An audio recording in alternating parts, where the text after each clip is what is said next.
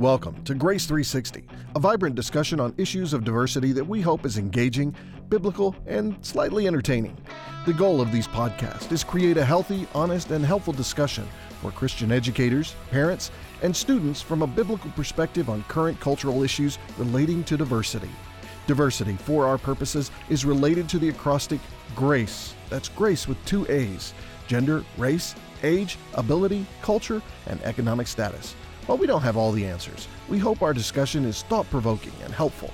Welcome to Grace 360. Well, welcome back. We want to continue the discussion of curriculum and classroom instruction.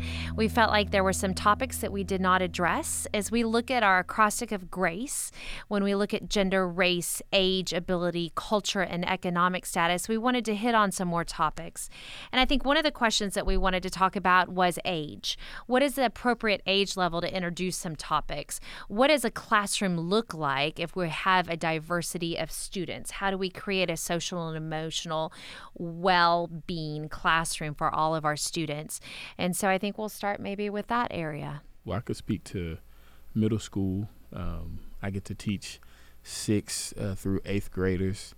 And I think one of the things that's really cool about that age, I always say, well, I like middle schoolers right there. They're kind of, more mature than the elementary school kids. You can kind of get into some depth, but then they remind you that, they're not adults from time to time. But with that being said, having those conversations actually ends up being, I feel like they end up being more honest. They're more, their viewpoints are innocent, but they are beginning to formulate a viewpoint. And so you can catch it fresh. I've always said I think that middle school age is such a time where students are so moldable. And so we actually, a conversation came up in class.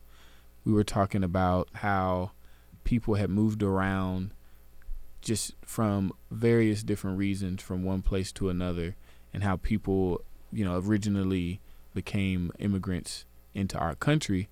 But it all started from a conversation we had in the Bible and talking about how the Jews were dispersed after Babylon took over and they went into all these different places. And we were talking about how, within the Roman Empire, there were certain privileges that were given to citizens that weren't given to those who were not, and the importance of that discussion. And from that, the discussion of citizenship today naturally came up, and I just started getting question after question after question, and was able to frame all of that from a biblical perspective without having to get into maybe some of the messy politics of it. But I felt like because it was fueled by their questions, it let me know that, hey, they're already thinking about these things, and they're trying to formulate opinions about it. But they also are at a place where they're still willing to accept new information. And so I think that there are ways that you can strategically integrate those kinds of conversations from a biblical perspective that allows you to help guide the students in their thinking without necessarily telling them what to think. And I think that helps to instill more convictions in their learning. I would think it'd be more challenging in a lower school area or level. The sweet innocence of children. The kindergartner or the kindergarten teacher that holds up a picture of Dr. King and asks, does anyone know who this is? And you have one of the students raise their hand and mention the name of a prominent preacher in the United States. And she thought that was rather curious and interesting. And she asked the little one, well, what made you think that that was the preacher that you mentioned? And the little kindergartner responded, because he's wearing a suit and a tie.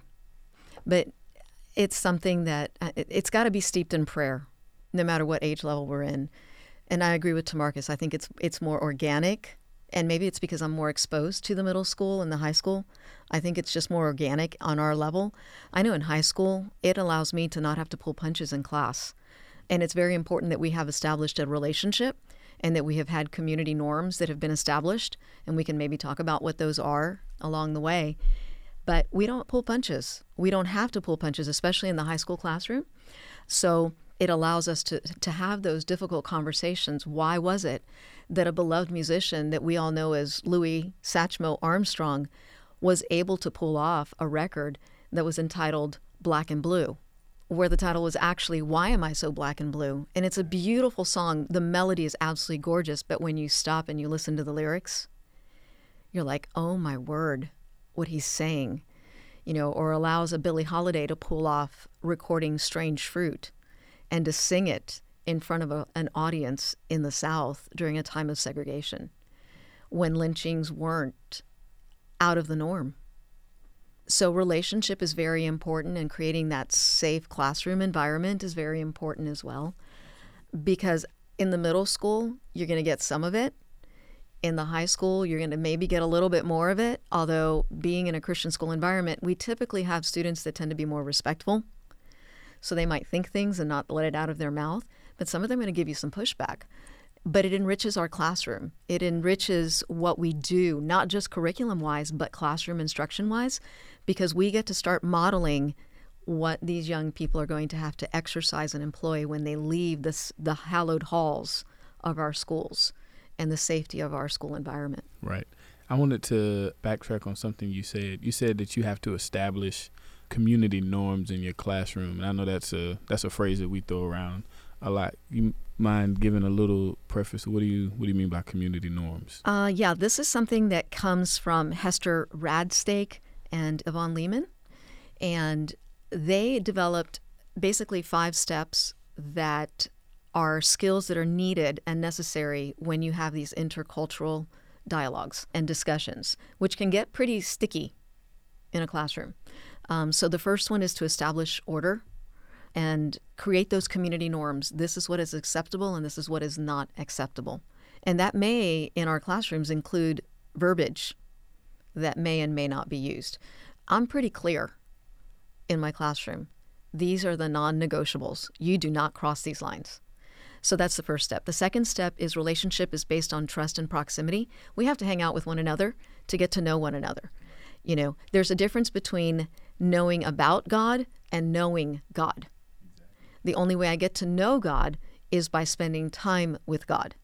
So we have to create those relationships based on trust and proximity. And that's not just pupil to pupil, but pupil to teacher and teacher to pupil. And I get to model that first. Third step is teachers must be well informed on the subject of the lesson. And that means I've got to be willing to do my homework. And it also means that I have to be willing to think about it from the different angles and perspectives that my students might come at it. And I think it also means that you have to be willing to say, I don't know, let me come back. Yes, right. We have to be willing, yes, because we don't know everything and we're going to make mistakes. And that's the scariest thing, because a lot of teachers were control freaks. And we don't want anything that we're not expecting to happen in class. So it's important that we recognize going in that. But let's be honest. In the area of diversity, making a mistake may cost you a job. We've seen this before, right, where somebody has crossed a line. The whole idea of establishing relationships, one of the things is, you've been teaching for how many years, Cindy? A lot of. Okay. Sorry. Actually, I did the math. I think I did the math yesterday, 30 years. Okay, yes. I think this is my 30th year, but I'm not good at math, so that could be way wrong. But one of the things is, so your relationship here, right, but each year you get a new group of students too. And some of those students don't know you. They don't know who you are. They don't know anything about you. And so sometimes that student is going to take what you say, and maybe they don't take it in the best light, right? And so I think that's one of the areas dealing with diversity.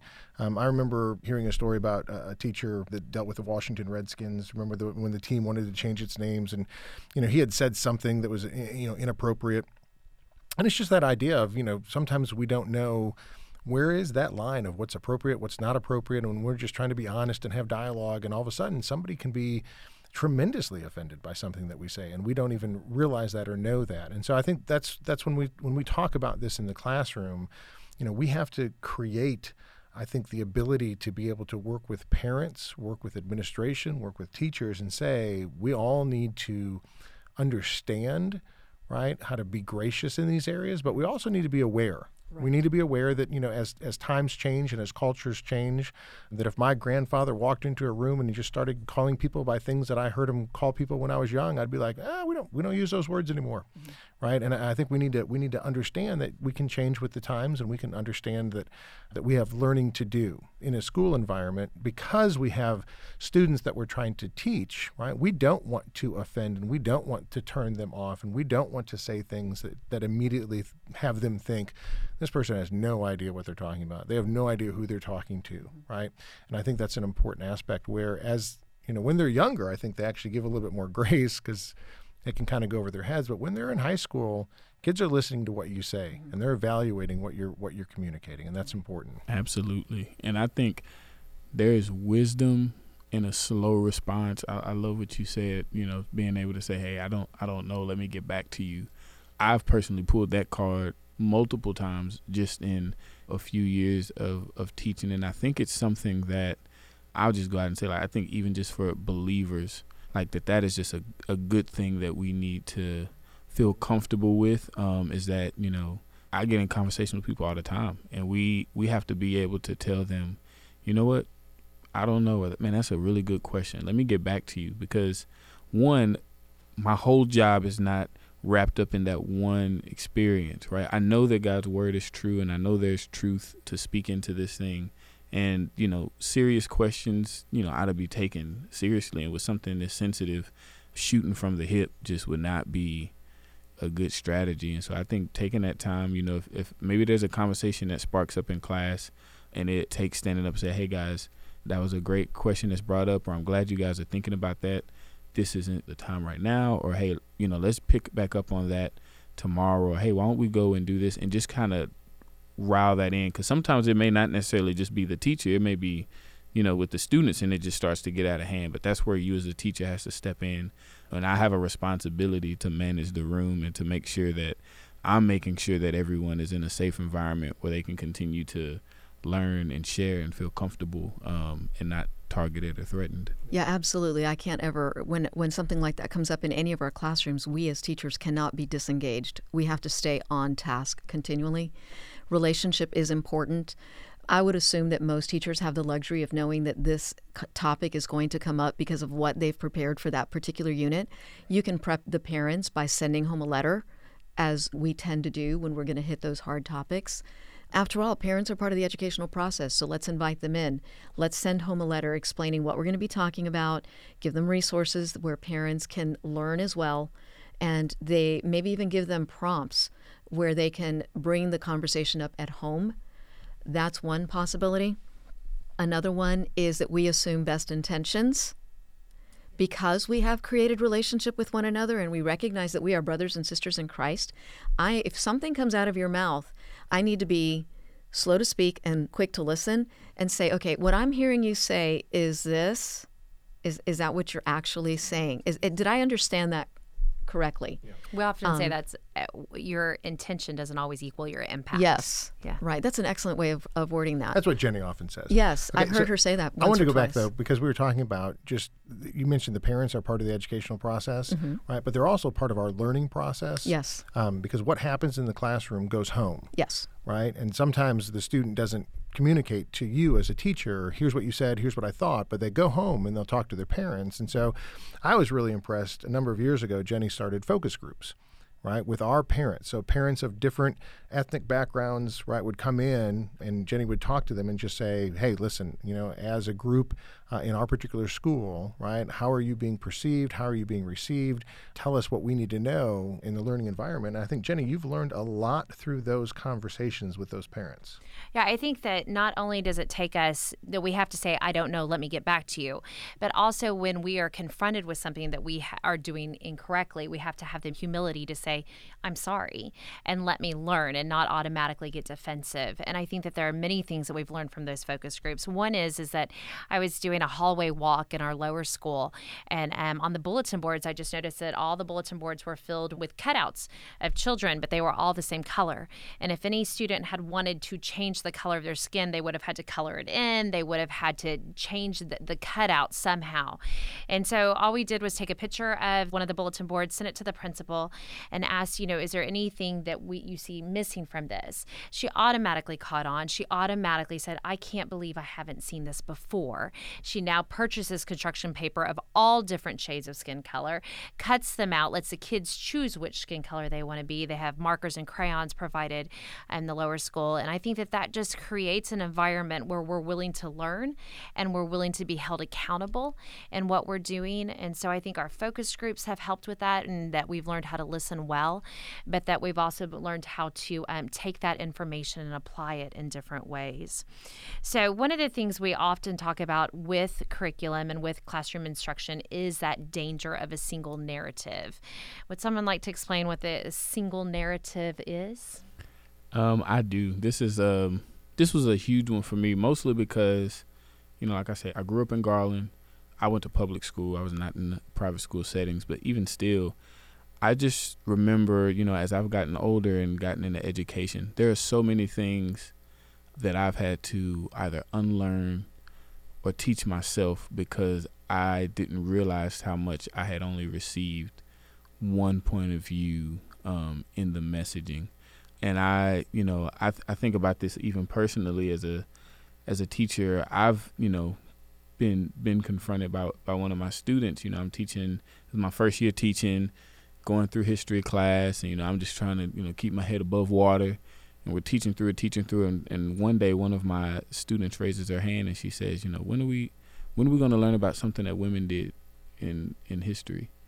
And I had to pause and be like, you know what, we haven't talked about one woman this whole time, and that was an opportunity for me to go in and I had to be intentional. Now obviously, like, I didn't mean that, but it just, that lack of a story, what that student was communicating to me, and as we had that conversation, right, she wasn't able to see herself in the narrative of what I was teaching, and she was getting a singular viewpoint of this, just over masculine history that wasn't really true to what we were handling, and so we had to deal with that, and that's one side of it. But the other side of that narrative is what it can do to the individual, right? So if I'm constantly being given a story about a particular group of people, and every time I hear this, this person referenced, it's in a certain light, when I run into somebody of that culture, I run into somebody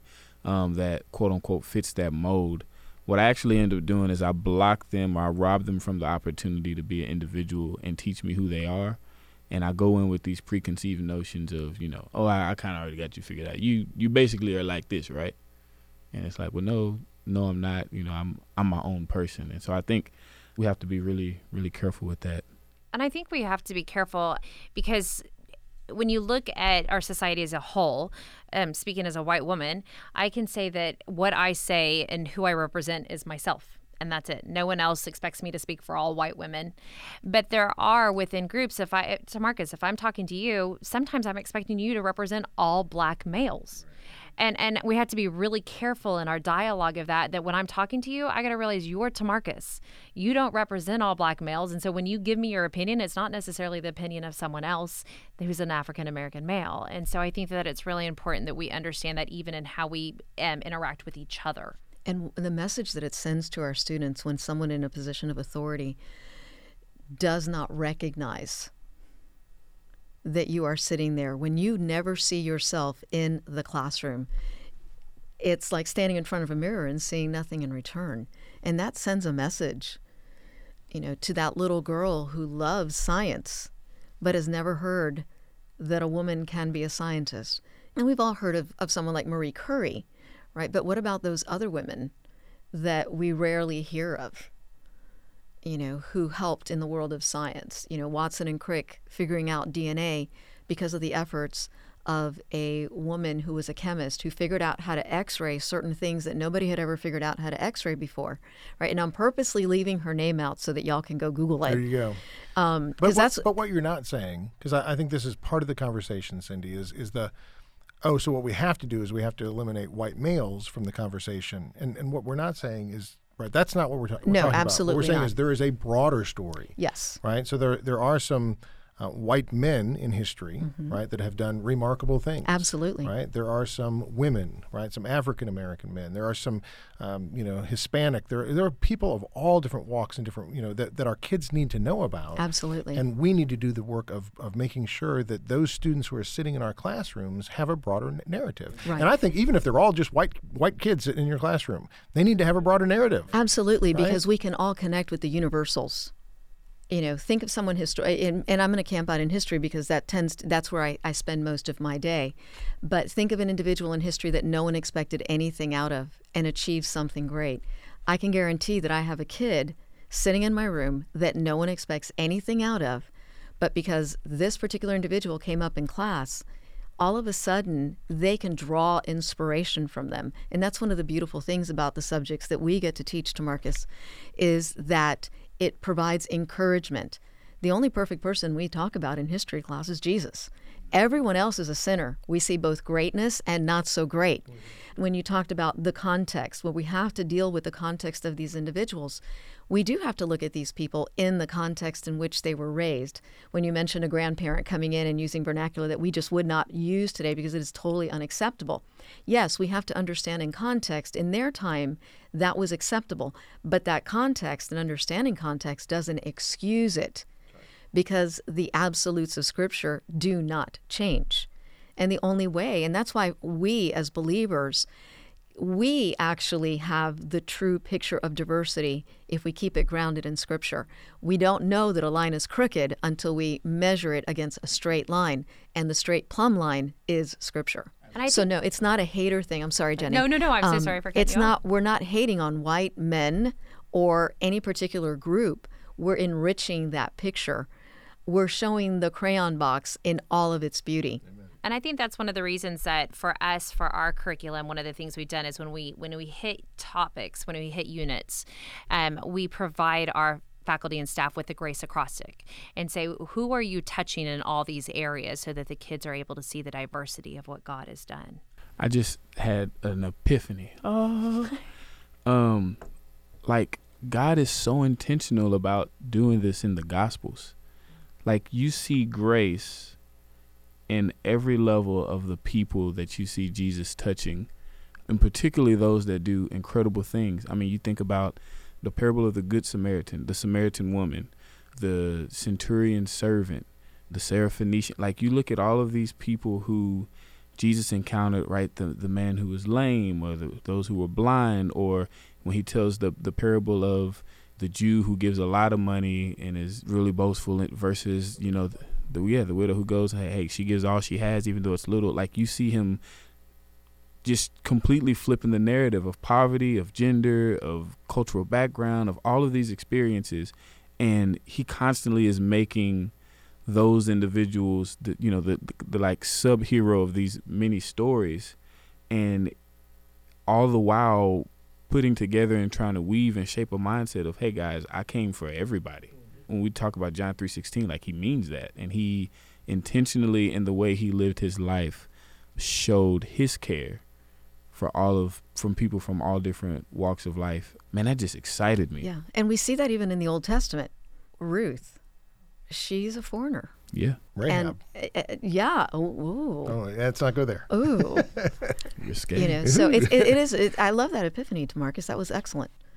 I love the way you brought that in. I mean, because we do see it throughout Scripture. Why do we limit God? Exactly. And it's something about pointing that out and knowing that it gives back that person's dignity, right? When I encounter somebody and I allow them, you know, the opportunity to be human and to teach me about themselves and to respect them as an individual, there's a level of dignity that comes with that. And I think that allows for a relationship to happen. And to me, that's really what we're trying to get at in this whole diversity thing, right? Is that I want to be able to have fellowship with my fellow man. And that dignity comes because we are all created in the image of God. In other words, the dignity that Ruth has is not because of who Ruth is. Now, we're not going to ignore who Ruth is, but it's because of who God is. Yes. Now, we were talking classroom instruction, but before, when we were just chatting, Jenny had mentioned a math teacher that has been part of a lot of our conversations about diversity. And you're thinking, okay, so, you know, in the classroom, there's areas of diversity, but obviously within math, right? This math teacher's, you know, teaching math. Really? But she had, yes, 2 + 2 is still 4, even in diversity issues. But one of the things that she had mentioned to Jenny was just how these diversity conversations have really changed her and the way that she's looking at things. So Jenny, tell us a little bit about what this teacher told you. Yeah, well, it was very interesting as we were discussing diversity, and she was talking about how it doesn't necessarily affect what she teaches, but it does affect how she teaches, because it affects her in the fact that she's listening more to her students. She's seeing the diversity that they represent, and she's coming alongside them more. But not only in the classroom, it's also affecting how she sees life. When she watches the news, when she reads books, it's giving her different perspectives. And yes, those all do affect the classroom, but they affect her life as a whole. And it's beautiful. But that was in particular to the racial diversity. I do think that in any classroom, there are other areas of diversity that are effective, and one of them is economic diversity. If you are going to diversify your school economically, as we have, you are going to have students who can't afford the various things that come alongside with Christian schools. So we know that Christian schools tuition isn't the only cost that there is. So if you have students who qualify for, say, the federal free and reduced lunches, how are you going to provide for the project costs? What are you going to do for if you go on retreats? What are you going to do if you go on trips? How are you going to make sure those students have exactly what they need to feel part of that community and not like they're someone separate? So I think that's something that you have to wrestle with as well, including technology. I know that at our school, our technology is included in our tuition, so it's included in our financial aid, but some schools have it on the side. And so are certain students given an advantage because they can afford the technology while others aren't? And so that's one of the areas that has to be wrestled with as well. Which I think you've done a great job by just setting up the diversity where we have the liaisons, and that's one person in every division that the teachers have the ability to go to and say, we have this project coming up, and this is what we think on average it's going to cost. Because some of those students sitting in the classroom, if we have diversified economically, mom and dad might not be able to afford that run to Walmart for all the supplies. When it allows us to look at events such as homecoming. And I don't know if you all want to go there or not at this moment, but when we talk about homecoming at the institution where we work, homecoming is a huge deal. I mean, it is massive. Every day has a theme. And don't we have something like mums or something like that? Yeah, and let's not even go to the, yeah. Research that one too. Google that one. I think this is probably better saved for another program. Oh, Dan, you're stealing our thunder. But there is a lot to talk about from the economic diversity that really would constitute its own program, because it is a big deal when we're talking about diversity to really take that into consideration for our families. Dan, can I throw one other piece in there? Not to go deeper in that, because I do think that could be a podcast. But I just want to say, even thinking about parents, I know some of the meetings or meet and greet times that we even have for where parents can interact with teachers. And I'm like, I think both of my parents were working. No one would stay home. And I'm like, they could never get off during those times of the day in order to make, some of the things that we do. So I think even being conscious of that dynamic as well and parent involvement, it may not necessarily be that the parent doesn't care. It's just, financially, I can't make that cut. Yeah, so I think there are many things to consider within the classroom instruction with diversity, but I think that we all believe that as we consider these efforts and these areas that we need to really dive deeper into, that it makes us better as people. It doesn't just affect our classroom, it affects us personally and how we interact with everybody. So we hope you come alongside for the next podcast, and we're excited to continue this dialogue. Thank you for listening to Grace 360 with 2 A's. As always, the views and opinions expressed in the podcast are for educational purposes and are not intended to be divisive or inflammatory in nature. We hope you listened and learned as much as we have in the process of producing the show, and pray you'll join us for our next episode. And as always, you can find us on social media at Grace 360. That's GRAACE 360.